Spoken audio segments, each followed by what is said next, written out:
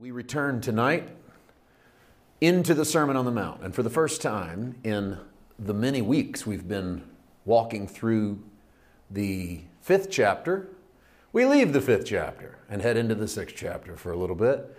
We are not done. We are not finished with the 5th chapter. We'll be back. There's a little more we want to do in the Beatitudes. There's a little bit here and there in that chapter that we brushed as we were working our way through. But over the last week, as I was thinking about, praying about, and concentrating on what to do in the Sermon on the Mount, the only thing, and I mean the only thing that jumped out at me has been this part in the early part of the 6th chapter that deals with the Lord's Prayer. And that doesn't indicate that there's nothing else worth talking about. It's just I really do believe if we'll follow the dictates of the Spirit, we'll land where we're supposed to land, and not just in our own Tuesday night study, but in your life, in the way you study the Bible, and in your day-to-day existence. Just listen for the gentle tones of the Spirit. I think sometimes we're guilty, all of us, of looking for big bombastic explosions and then going, okay, that was God trying to get my attention. And while God can certainly get your attention through whatever He wants to do, I think it's better served for us to learn to follow the Spirit in the gentle moments, just to hear His peace and go in accordance to that. I'm trying to do that on this journey. Really, whatever stands out at me during the week is where I try to steer my vessel a little bit. And so I want to talk about, my subtitle tonight is, well, actually our title, we haven't titled this series anything. So our title tonight is Say Your Prayers, a statement that we all heard when we were kids in school or in Sunday school, or our parents might say your prayers before you go to sleep, or say your prayers over your meal or whatever. And we knew what they meant because from the earliest days, our parents would teach us little prayers, something like, now I lay me down to sleep, pray the Lord my soul to keep. They were repetitious prayers. They were little statements that helped focus us in a certain direction. Somewhere along the way, in many of our Protestant circles, particularly in our evangelical circles, a lot of us abandoned repetitious prayers. I think we abandoned them because in some ways they were a little too Catholic. You know, they had too much structure. And how can you follow the Spirit if you're so structured? At least that was how I came up.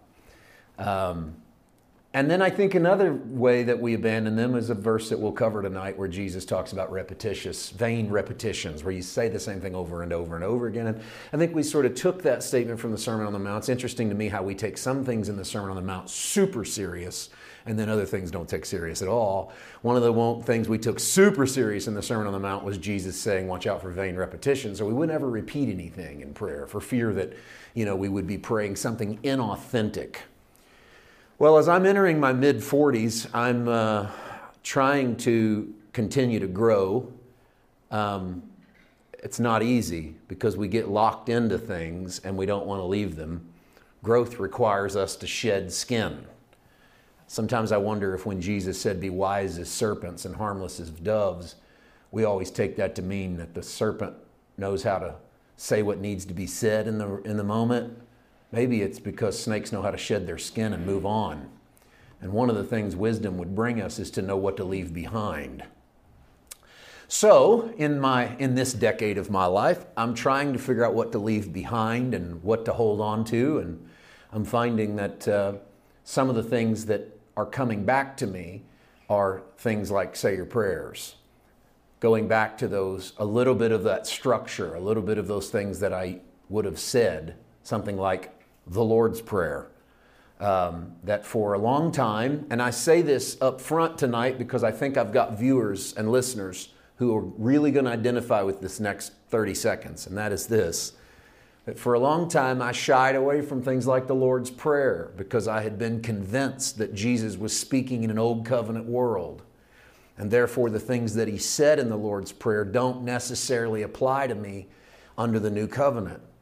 Well, I would say that if Jesus says it, it's probably a pretty good idea to pay attention to it and to at least appreciate the fact that the Lord Jesus said it. So over tonight and into next week, we're going to deal with the Lord's Prayer. And I can't promise it won't take me 3 weeks or 4 weeks because although it's a really short prayer, it sure does pack a punch. It says a lot. The lead-in deals with things like the 9th verse of Matthew 6.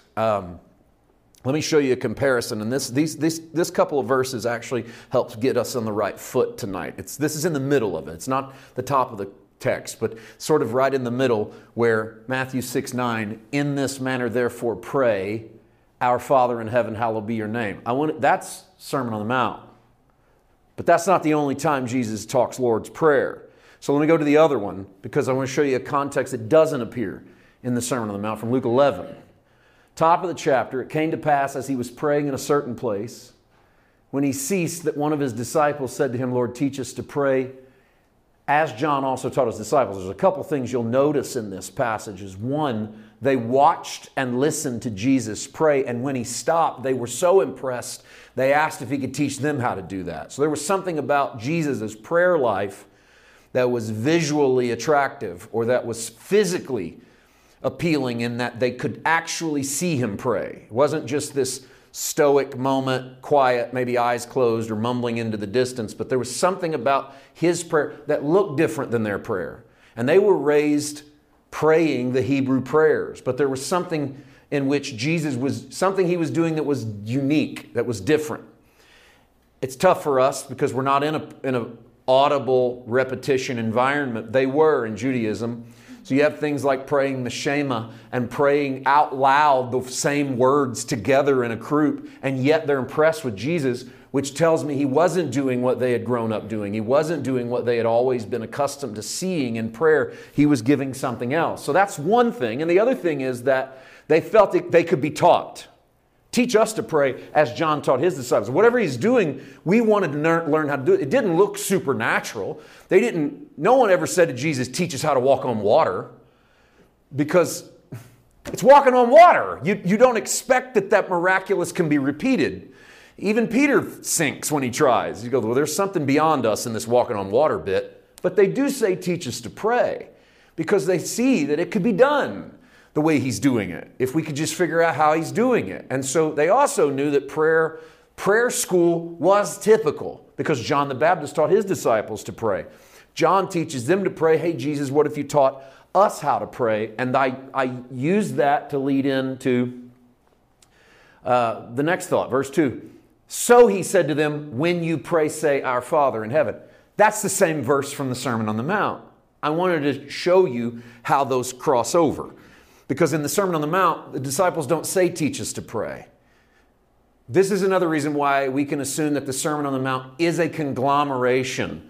It's a puzzle in which you take a moment from this moment in Jesus' life, and you take a moment from this moment, and you put them together in one big sermon that takes Matthew 5, 6, and 7. It's not necessarily is Jesus preaching one big long sermon in the Sermon on the Mount, but it's been compiled as one sermon by the author, Matthew. Luke gives us insight into that there was at least a conversation that took place in front of that message. That gets us started with the idea that prayer is something we can do by paying attention to how Jesus does it. Therefore, to me, it seems backward to say to people, the Lord's Prayer is not that important to you. They watched Jesus pray, they asked him to teach them how to do it, and then he said, it would sound like this. So even though I don't feel like my obligation every day is to recite the Lord's Prayer front and backwards, to understand what it means is pretty important. So let me interject my own little mini prayer school on you. This is not a prayer lesson, as much as it seems like we're starting one. It's really not. And the reason it's not a prayer lesson is because I don't teach prayer well because I don't feel like I do it well. Now that might seem odd to you because you probably assume that anyone that teaches or preaches the word probably has a high quality prayer life. And I don't know, maybe I do. I don't feel like I do. That's the difference. And the reason for that is not because I don't pray, but because for me, it is the only thing that I really do is twofold. One, I take very serious Paul's injunction to pray without ceasing. Because of that, I don't have designated prayer blocks in my life, prayer times. Pray at 6 a.m., pray at 8 a.m., pray at 2 p.m. Don't have those. That's always made me feel a little inferior to people that do. Just sort of bearing my own soul for you here. Because there was always the guy that'd be a 5 a.m. prayer warrior. And I tried all of that. Prayer journals and alarm clocks and stopwatches and the whole 9 yards. So because I don't have that, and I take Paul's injunction to the Thessalonians, pray without ceasing serious, meaning that I really think that I'm supposed to maintain some form of constant communication with the Father, that I don't ever really have to shut it down, that there's not got to be this moment where I go, okay, prayer's over with, talk to the Lord again in 3 hours. But rather, I try to keep that conversation open and alive, which causes me to even talk to myself a lot. Hidden cameras would show me talking to myself frequently, day and night. And I've conflated talking to myself with talking to God. I've done that for most of my life, particularly most of my adult life, because I don't feel that there's a distance.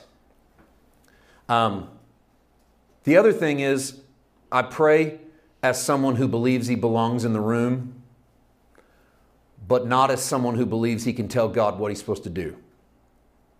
And because of that, I've always felt inferior around people that teach prayer. Because people that teach prayer teach you the things you're supposed to say and declare, and the scriptures you're supposed to quote, and what you're supposed to call down from heaven and bind on the earth. And I don't pray that way. I don't presume to tell God who he's supposed to heal, how he's supposed to act, who he's supposed to chase, convict, bless, or favor. I pray his will, and I ask that he make me pliable to form me to look like he would have me to look. And when I pray for people in their sicknesses or their disease or their problems, I ask the Lord to heal, but I don't call down healing as some command, as if there's some obligation from heaven to do what I think should be done in that moment. I'm learning to pray, Father, whatever happens in this, change us. Because I'm finding that I need changed. I need changed up here, and I need changed in here, and I probably need changed out here. And so, Father, whatever happens in this, I got to learn something. Whatever happens in this, I need to come out of this not just healed. I need to come out of this better, smarter, wiser, stronger. What good would it do me to be healed and be no wiser, and be no stronger, and be no smarter? And so there's got to be more in this than just getting the thing I think I need. And so it's why I say to you, I don't teach prayer well, because I don't walk into it with these forms and formulas and structures and tell you how to go do it. But I do try to take some cues from the Lord Jesus where I can. I try to take some cues from how I see them pray in the Word. And I'm trying in this hour to learn that when I don't know how to pray, at least say my prayers. So let's start there. When you don't know what to pray, say your prayers. It helps to have a template, if not word for word, at least an idea of what prayer includes. And that to me is the sermon, the Lord's Prayer from the Sermon on the Mount. It's also Scripture, so that you have Scripture as the basis for what to pray or how to pray. So when I don't know what to pray, I say my prayers, and they look like the 23rd Psalm, and they look like Matthew 6, and they look like the Apostle Paul. And that's why reading my Bible is vital. It's not just essential to read your Bible to teach or to preach or to evangelize. What happens when you don't do any of those things? Reading my Bible is not just to memorize Scripture for the sake of memorizing Scripture, but so that I'll know what to pray when I don't know what to pray. So that when I go to the Lord, I don't know what to say to you right now, but I have this verse in my heart. So I'm going to pray this verse, and I'm going to pray this psalm, or I'm going to pray this proverb, and I'm going to believe on the Jesus who died for me, that this is real in my life. And so when I don't know what to pray, then I say my prayers and I use the template for whatever that template is. Here's some thoughts, and this is how we're going to get into this tonight through the gateway of the Old Testament into the New. And that is, you are going to meditate. You may not think you are, but you are. Because the reality is your mind is toiling over something. I promise. Consciously, subconsciously, on purpose, not on purpose, your mind focuses on something. Sometimes it's I just put some stuff up there. You could enter 1,000 things that you know your own mind is dealing with. Your body, your health, your money, your cravings. Your focus is going to include stuff you don't like too. Stuff like your fears or your jealousies or your hurts.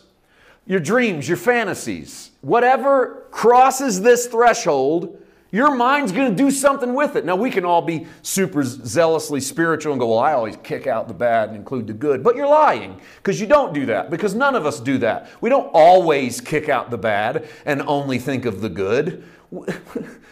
So don't kid yourself. And if that's the case, if it were so easy that we automatically did it, then the Bible wouldn't even bother to tell you how to control your mind. It wouldn't even bother to tell you that you needed to, because you just do it automatically. Now that you're born again, boom, no bad thoughts enter your mind. You don't ever stress or toil over anything. We know that's not true. So you are actually going to meditate on something, and your mind is actually going to toil on something. Both Old and New Testaments are concerned with this, and thus they both give us some ideas on how to focus that meditation. Let me start with the first time the word appears in the Bible. It's actually a pretty unimpressive moment. Genesis 24. Isaac went out to meditate in the field in the evening, and he lifted his eyes and looked, and there the camels were coming.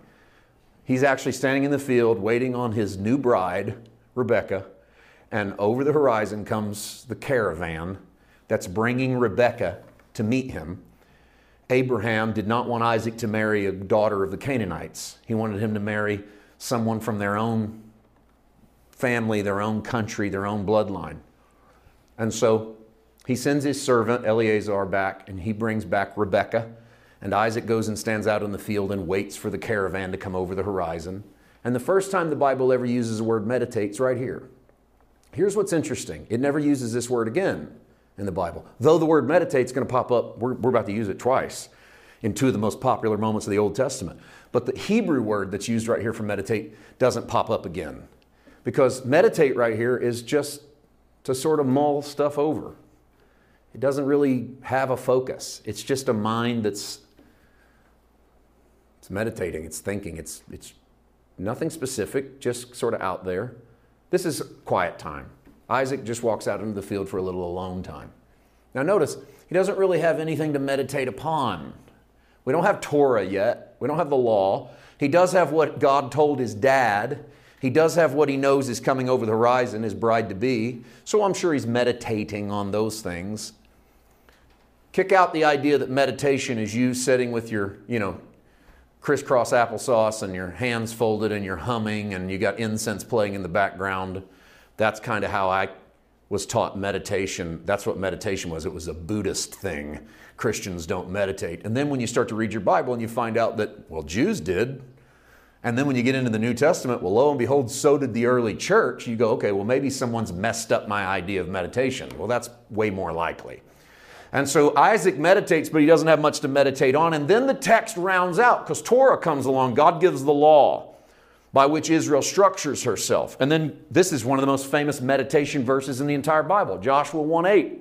The book of the law shall not depart from your mouth, but you shall meditate in it day and night, that you may observe to do according to all that is written in it. For then you will make your way prosperous, and then you will have good success. And the word that is used here for meditate is the word that is used nearly 100 times, I think, in the Old Testament for meditate. And it is really, really, really close to the word mutter. I mean, you are taking the words of the law and whispering them aloud in a fashion that is not to your neighbor, but is to you. This is really close to talking to yourself. And so God tells Joshua, take what you've read and recite it over and over again. It would sound something like this. Say your prayers. Your prayers are the things that are written down, and so say them. Now, we are New Covenant people. So what happens when we look at verses like this is we start to delineate between Old Covenant and New Covenant. And sometimes what we'll do is we'll take, say, a Joshua 1:8, and we'll go, well, you and I don't live off the law, and so therefore we don't have to meditate on the law. That's not how our way is made prosperous. Listen, Our way is made prosperous by Christ. We are not made righteous by repeating the law. But the principle for God's people to meditate on the foundation of their covenant seems to be what God's trying to say to Joshua. And so if the foundation of their covenant was what they meditated upon, that's how they made their way prosperous. That's how they saw success. And so part of what we're doing in prayer and meditation is in muttering or speaking the things that make our covenant what it is. Here's the other probably most famous moment from the first song of the Jewish songbook, Psalms 1, verse 1. This is how that whole book begins. Blessed is the man who walks not in the counsel of the ungodly, nor stands in the path of sinners, nor sits in the seat of the scornful, but his delight is in the law of the Lord, and in his law he meditates day and night. It's the same Hebrew word that God used with Joshua, that there's a constant muttering going on among the guy who doesn't walk with the ungodly or stand in the way of the system of this world. He delights in God and he mutters this day and night. And this is what happens to that man. Verse 3, he shall be like a tree planted by the rivers of water, brings forth its fruit in its season, whose leaf does not wither, and whatever he does shall prosper. And so there's shades of the Garden of Eden and the tree of life. And there's a shadow of that tree of life in the book of Revelation that stands next to the river of God. There's also the sound of the river that Jesus says in John 17, if a man comes to me, out of his belly shall flow rivers of living water.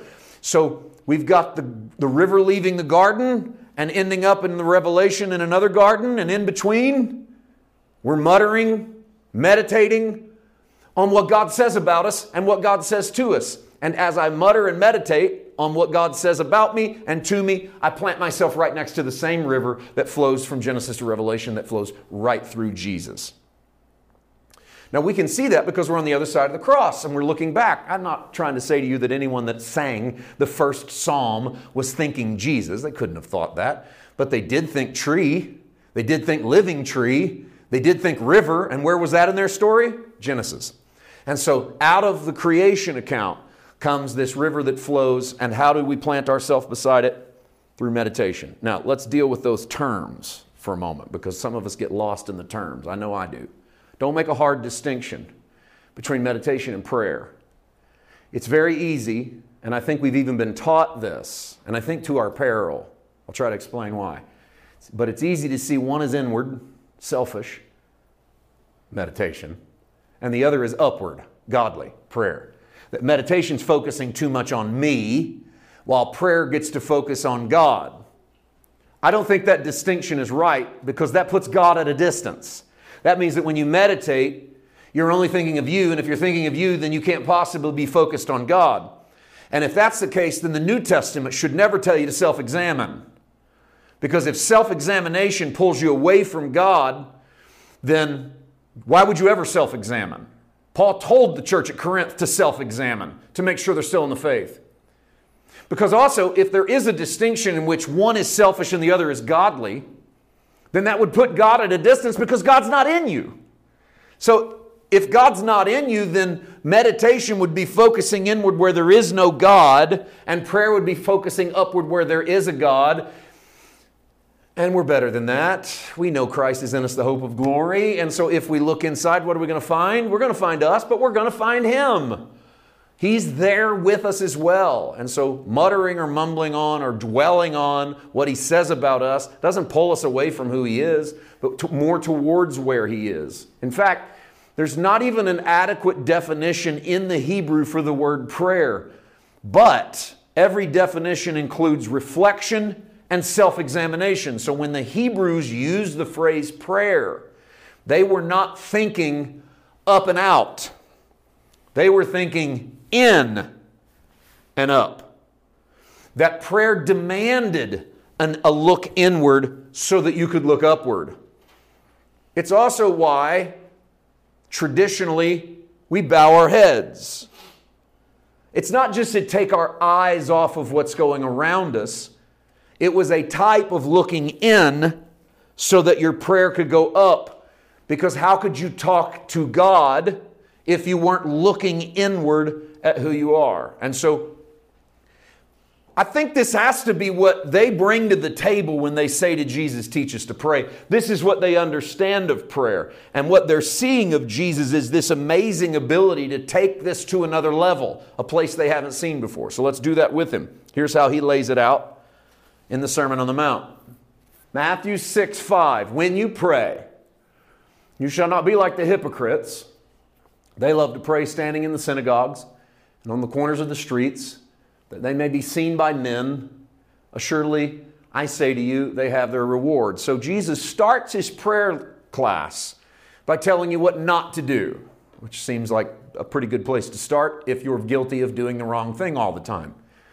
And the example of prayer to the disciples was Jesus in private and the Pharisees and Sadducees and scribes and high priests in public.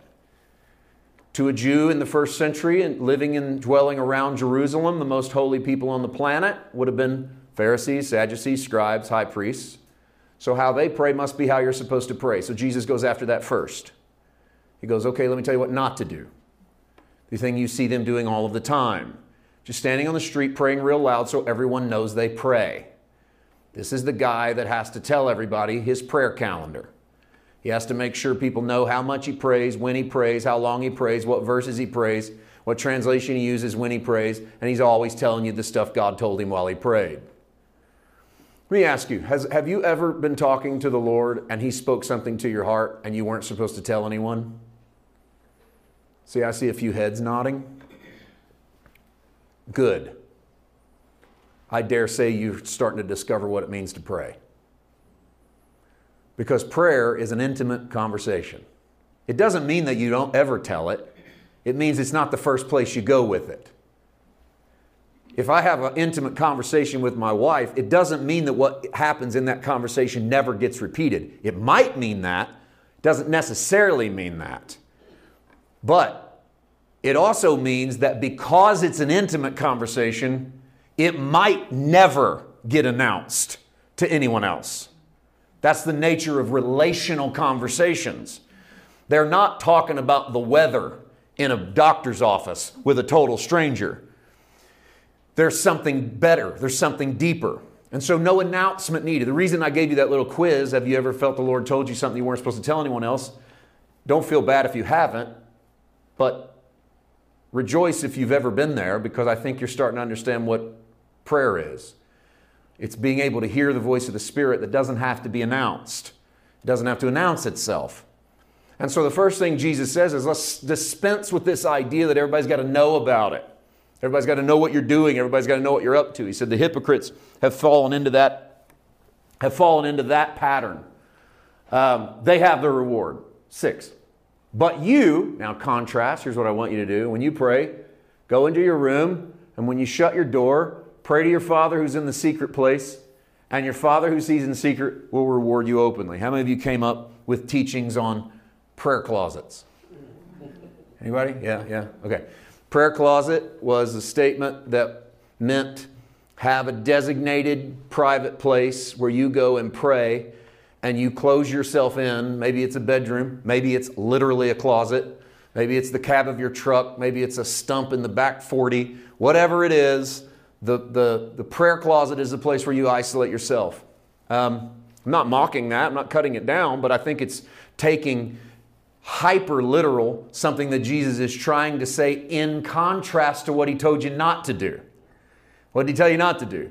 Make prayer an announcement by which you get your praise from people who know you're praying. He said, instead, if you want to do this right, now remember, in Luke, they've asked Jesus, teach us to pray. So this stuff, even though we don't see them ask him, teach us to pray, we got to assume this is the stuff that he teaches them. And one of the things he says is, dispense of this need for others to know what you're doing. Prayer is not about the announcement or the pronouncement or even you announcing what God said to you. But instead, treat it like you would anything that happens behind closed doors. It's private first. If it happens behind closed doors, it's private first. It doesn't mean it's always private. Not everything that happens behind closed doors is private.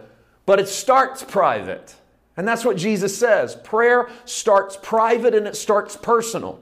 It only moves outside of that door after it's adequately been behind that door. In other words, I think there's a public prayer and a private prayer. Jesus compares those two. So I'm going to ask a couple questions. I'm going to try to answer them with the Word. Is public or corporate prayer wrong? Because Jesus says, don't be like these guys that's got to stand on a corner and pray out loud so everybody knows they can pray. So that demands the question, is corporate prayer wrong? And what advantage is found in private prayer? The second question doesn't answer the first question. I did that on purpose. The first question is, should we pray corporately? The second question is, what advantage would be found in doing what Jesus said do, which is close yourself off and pray. Let's deal with the corporate aspect first. And what I mean by corporate, public prayer. We're going to have one right at the end of this message. I do that every week. We'll get to the end of the Word. I pray a corporate prayer. Most of the time, I don't know if you bow your heads or not. My eyes are closed. Maybe you bow your heads. Maybe you pray. Maybe you don't. But whatever it is, it's a moment where the whole room's doing the same thing generally. Corporate prayer. In a lot of circles, we'll have someone lead that. Say, hey, brother so-and-so, sister so-and-so, do you want to lead prayer over the offering or whatever? That's a version of corporate prayer. Is it biblical? Because if all you had was Jesus' statement, you don't pray on the corner so everybody can see it, maybe the answer would be no. So let's go to Acts 1. This is the birthing of the early church. Acts 1:12, they returned to Jerusalem from the mount called Olivet. Jesus just ascended, by the way. This is the very moment after the ascension at the Mount of Olives. Just near Jerusalem. It's a Sabbath day's journey. And when they had entered, they went up into the upper room where they were staying. And then we get a little roll call. We ought to recognize these names. These are the disciples. Peter, James, John, Philip, Andrew, Thomas, Bartholomew, Matthew, James, Simon, Judas, the son of James. These all continued with one accord in prayer and supplication with the women and Mary, the mother of Jesus, and his brothers. Family, both genders, Jesus' inner circle, prayed in one accord, public prayer. Now it's private, but it's corporate. They're not standing on the street corner, but they are together, all praying, and this is the key, with one accord. So their mindset is focused on praying the same thing.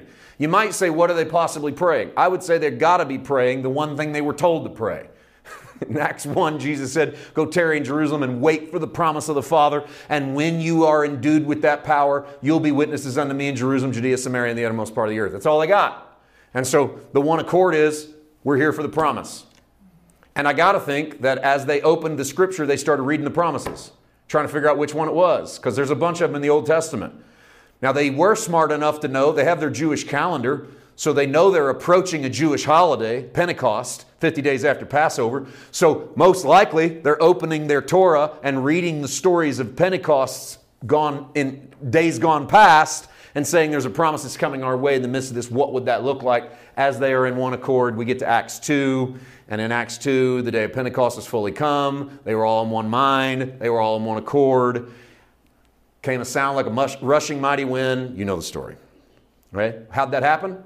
Corporate prayer. So what do we do in corporate prayer? We get in one accord. So our little corporate prayer at the end is over what we just taught.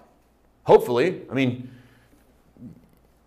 you can pray about anything you want, but most of the time, your focus is going to be somewhat on what you just heard, I think. At least that's what we do in corporate prayer. That's also why, like when we had our last monthly meeting and we had a little circle prayer and we prayed specifically for an individual whose name we called out and called out what we wanted to pray together. Why did we do that? So that we would be in one accord. So that we could fill up, I got a sermon that's going to post this weekend, filling up what lacks in Christ's affliction, which is that was a heady one. I'd never preached that in my life, but Paul said it in Colossians. He said, I fill up in my body what lacks in Christ's affliction. And boy, I went to the mat with that and went, what possibly lacks in Christ's afflictions? I'm not going to stand here and preach that for you. You can watch it Sunday with everybody else. But the point is that there was something that Paul believed brought fullness to what Christ did. I think that happens when we're in one accord. We bring a fullness. In some ways, I fill up what you lack, and you fill up what I lack. And that's one big reason why we bring our petitions together and go, hey, do you have anyone you'd like for us to pray with you about, or anything you'd like for us to pray with you about? Because corporate prayer makes a difference. So then that's the answer to the second question. What's the advantage of going into the private place then? Corporate prayer sounds awesome. That's because it is. Because if I've got you and you and you and you and you and you and you and you praying about something that's important to me, then when I'm not praying, somebody probably is. Someone's making my petition known in front of the Father. You might be bringing clarity to the things I lack. Beautiful. But in the private place, something special happens because Jesus said, when you pray, get into your secret place, close the door, shut yourself off from the rest of the world. And that causes me to say why. And here's what I think. We do not wrestle with big things in the public square. We tackle these big things in private, in the secret place, where we have developed a relationship. You do not go to the mat with big stuff in public. You go in private. This is why we stop, and for those watching that don't know this, here's your little hint. This is why we stop recording when we say amen on these videos, so that we can wrestle out together things that are too big for the public square. Some of them are things I don't want to say on camera because I don't have them worked out. Or I want to take you down a road I don't want to take other people down. And I want us to wrestle it out together. And I trust the room. And I know that we don't have to fall on an answer. You won't freak out and give up and go, oh, I can't believe they said that. Or you will. And then maybe you need to. I guess that's your sign. This was time to leave. But the point is that we limit that damage because we bring it out to people we're in relationship with, not to strangers. You could say it this way. You don't talk about adult subjects with kids at the table. Is it because adult subjects shouldn't be talked about? No, not unless you're prudish. Adult subjects can be talked about with adults, but you don't talk about them when there's little kids at the table. And it's not, you're not talking about them, well, they're going to have to learn sometime. No, we have limits. Of course they're going to learn sometime. They're not going to learn tonight. Not with me at the table, not with you at the table. They can learn that at another time. And so that happens in the private place, in the quiet place, in the closed doors, away from the public square, away from the street corner, away from screaming it out in front of everyone else, because special things happen when you're in that moment where you're free in relationship. Because then you can really speak your mind. You can tell the truth, and the truth isn't pretty. Because the truth is you telling God what you think.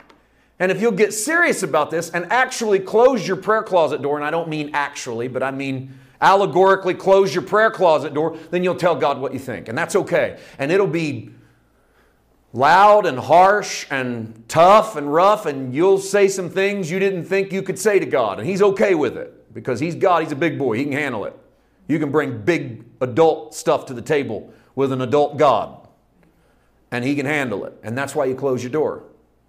So what's the advantage of the private place of prayer? If you haven't been taking advantage of that, then I don't know if you've discovered the beauty of prayer. It's taking stuff to God and going, this isn't too big for you. And I need an answer. I know you don't have to give me the answer today. I know you don't have to give me the answer tomorrow. Heck, I know you don't have to give me the answer at all. But I'm still going to bring it to you. And I'm still going to wrestle it over with you. And we're still going to fight about it and work on it. So we tackle them in private in the secret place. Pray, Jesus said this, pray to your Father who is in secret. And I think that speaks to the relationship that puts you in the room. Hear that. Pray to your Father which is in secret. Why is your Father in secret? Is He ashamed to be your Father? No, it's because you know Him as Father when you go meet Him in the secret place. That's when you realize we're in relationship. You see, you meet relation in the secret place. Secret place doesn't have to be intimate. Secret place is where your family meets behind the front door, in the dining room. That's your family's place. That's not the stranger's place. That's not your next door neighbor's place. That's your family's place. Your kids feel comfortable sitting at the table because they're in the secret place. They're at home. And so when Jesus said, pray to your Father who's in secret, He's speaking to a relational kind of prayer, realizing you're talking to the Father.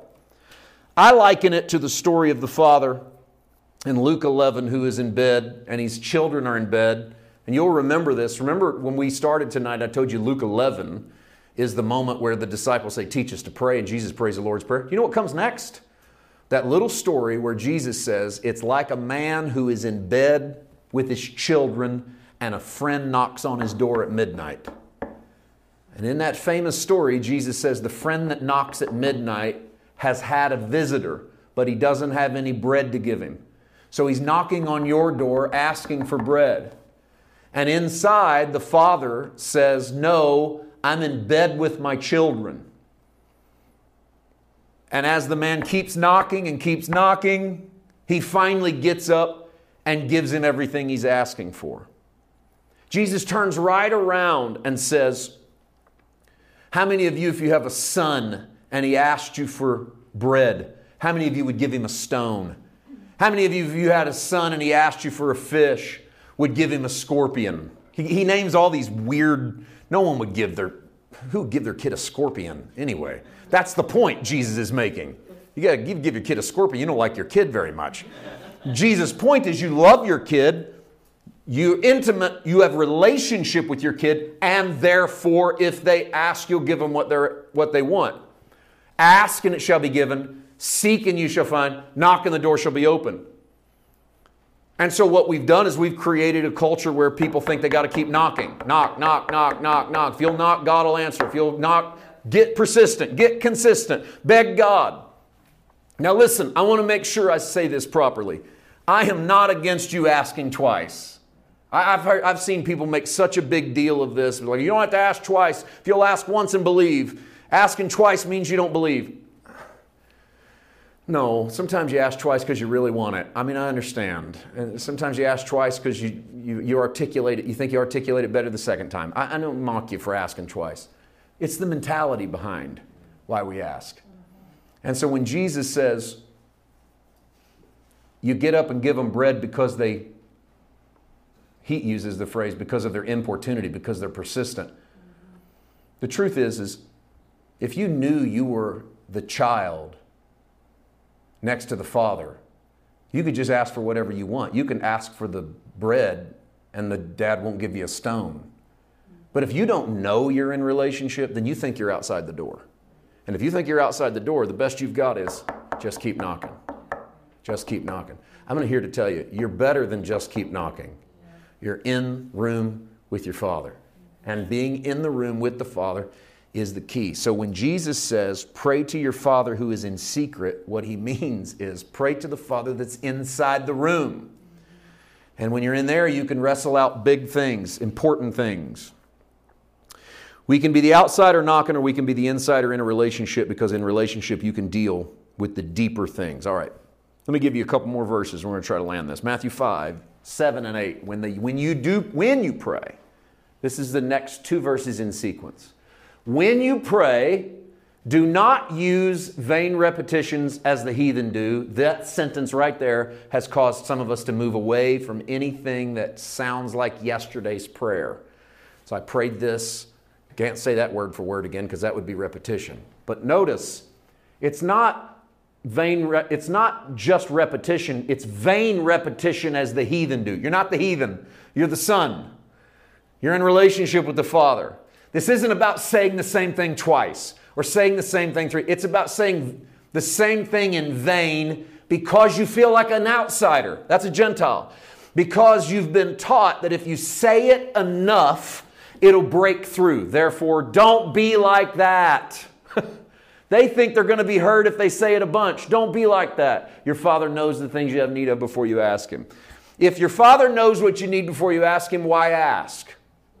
Right? I know that's how that's what I've been there too. Go, He knows what you need before you ask. You don't even have to ask.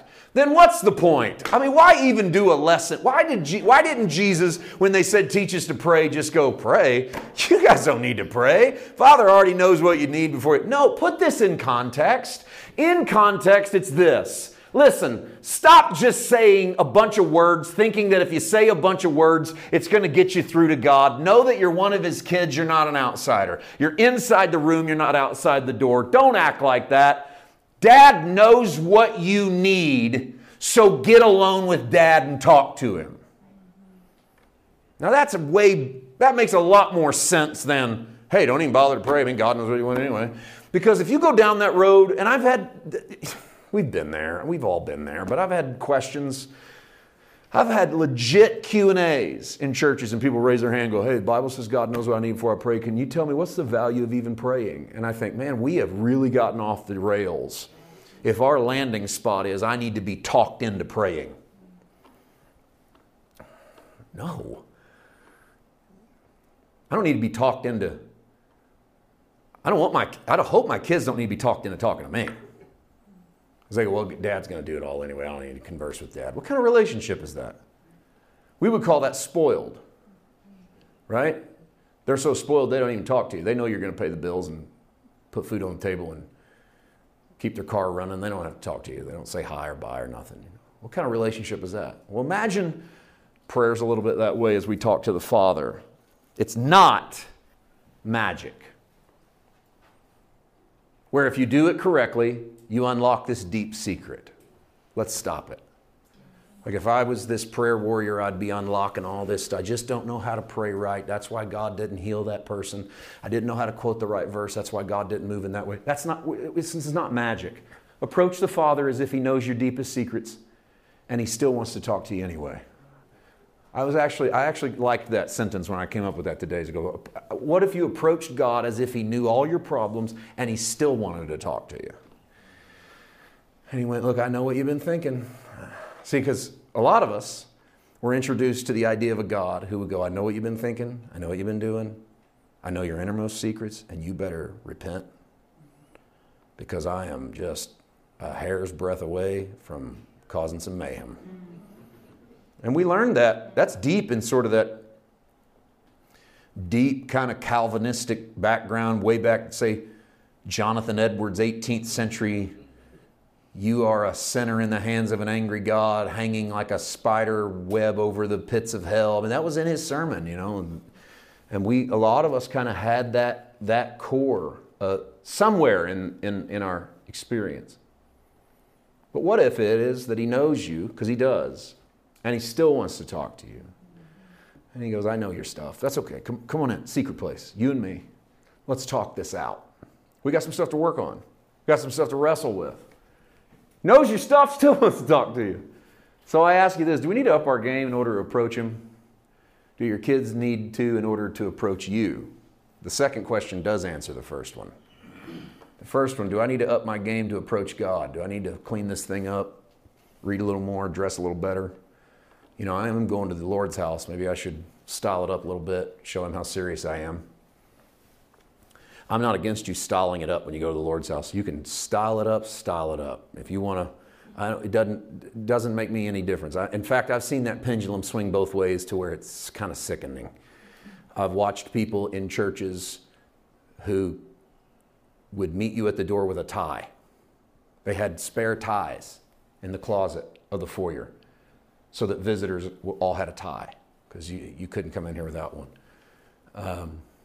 I've been in grace communities that would laugh you out of the building if you walked in a suit. Like that was somehow more liberating, because you should be free in this place. This is a sandals and shorts and tank top place. You should be free of that suit and tie. And you go, well, maybe the guy just wants to wear a suit and tie. I mean, I don't know, maybe he's on his way to a funeral. Maybe he just likes his tie. What do you care? The truth is that I can't imagine that my kids would feel as if they had to dress a certain way to come and see me, because we're family, and so therefore they don't need to spiff it up to come to me. Neither would you need to come to God. This kind of hit me this week because I actually saw a tweet from a pretty influential pastor who was going off on how you dress. He was sick of it. He was sick of the way that people are sloppy dressed in church. And so he came up with a clever one about if you were to go see the President of the United States, you would dress your best because you honor him, his house, and his position. So what does that say about what you think of God, that you don't treat God the same way? And my thought was, I bet the president's kids get to wear whatever they want when they go see the president. So you need to ask yourself if you're just a servant citizen in the kingdom or you're one of Dad's kids. and then treat Dad accordingly. And don't feel like you got to spiff up to go see him. One of the things that had to be attractive to the disciples about Jesus was how easy it was for Jesus to talk to his Father. That Jesus didn't make a presentation of it. You know, oh, wait a minute. Before we decide if we're going to heal or not, I need to go off and talk to Dad, and then I'll come back and I'll tell you what Dad says. You don't ever see Jesus stopping in the middle of life to run away and pray about it. I'm not cutting down praying about it. Please pray about it. But this attitude with which he was constantly in communication with his Father was quite spectacular. So do we need to up our game? No. In fact, let me land in 2 New Testament passages. Try to show you that the New Testament believes in meditation as well. They just might filter it through a little bit different lens. One of them is 1 Timothy 4, where Paul says this: let no one despise your youth. This is Paul writing to a young pastor. And Paul says, don't let anybody despise you because you're young. Be an example to the believers in word, in conduct, in love, in spirit, in faith, in purity. Don't ask too much, Paul, right? Yeah. Good luck, Timothy. Till I come, give attention to reading, to exhortation, to doctrine. By the way, don't ever let anyone tell you that doctrine's not worth wrestling with, because my goodness, of course it's worth wrestling with. It's the basis of the things you believe and why you believe them. And don't neglect the gift that's in you, which was given to you by prophecy with the laying on of the hands of the eldership. 15. Meditate on these things.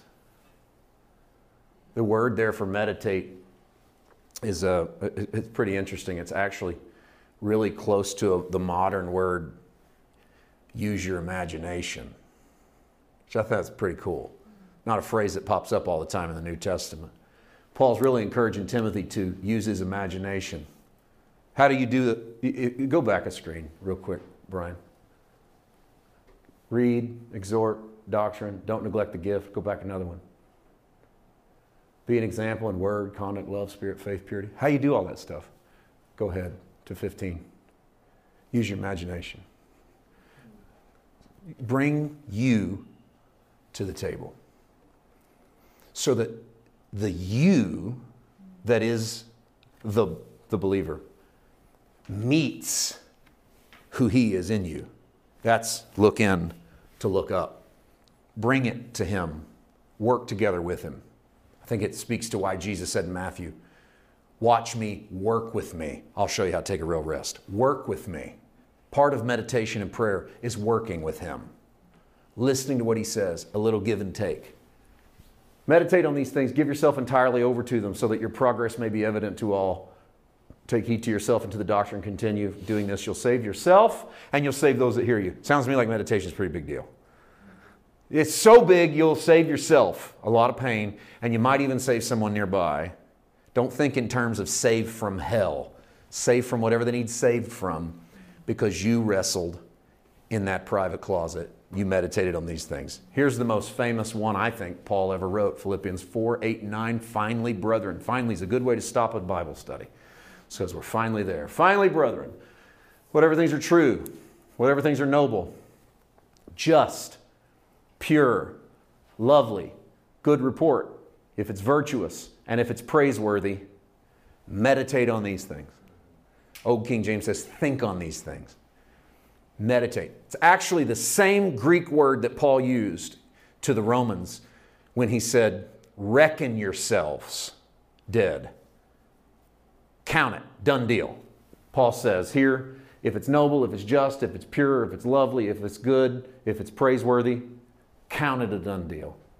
The things which you learned and received and heard and saw in me, these do, and the peace of God will be with you. Sounds like meditation and prayer, a pretty important part of our walk with God. It's pretty essential, not just as a way of making petition known, but as a way of knowing the giver of our petitions. Next week, we start the Lord's Prayer. All of that lead in to get you to Our Father who art in heaven.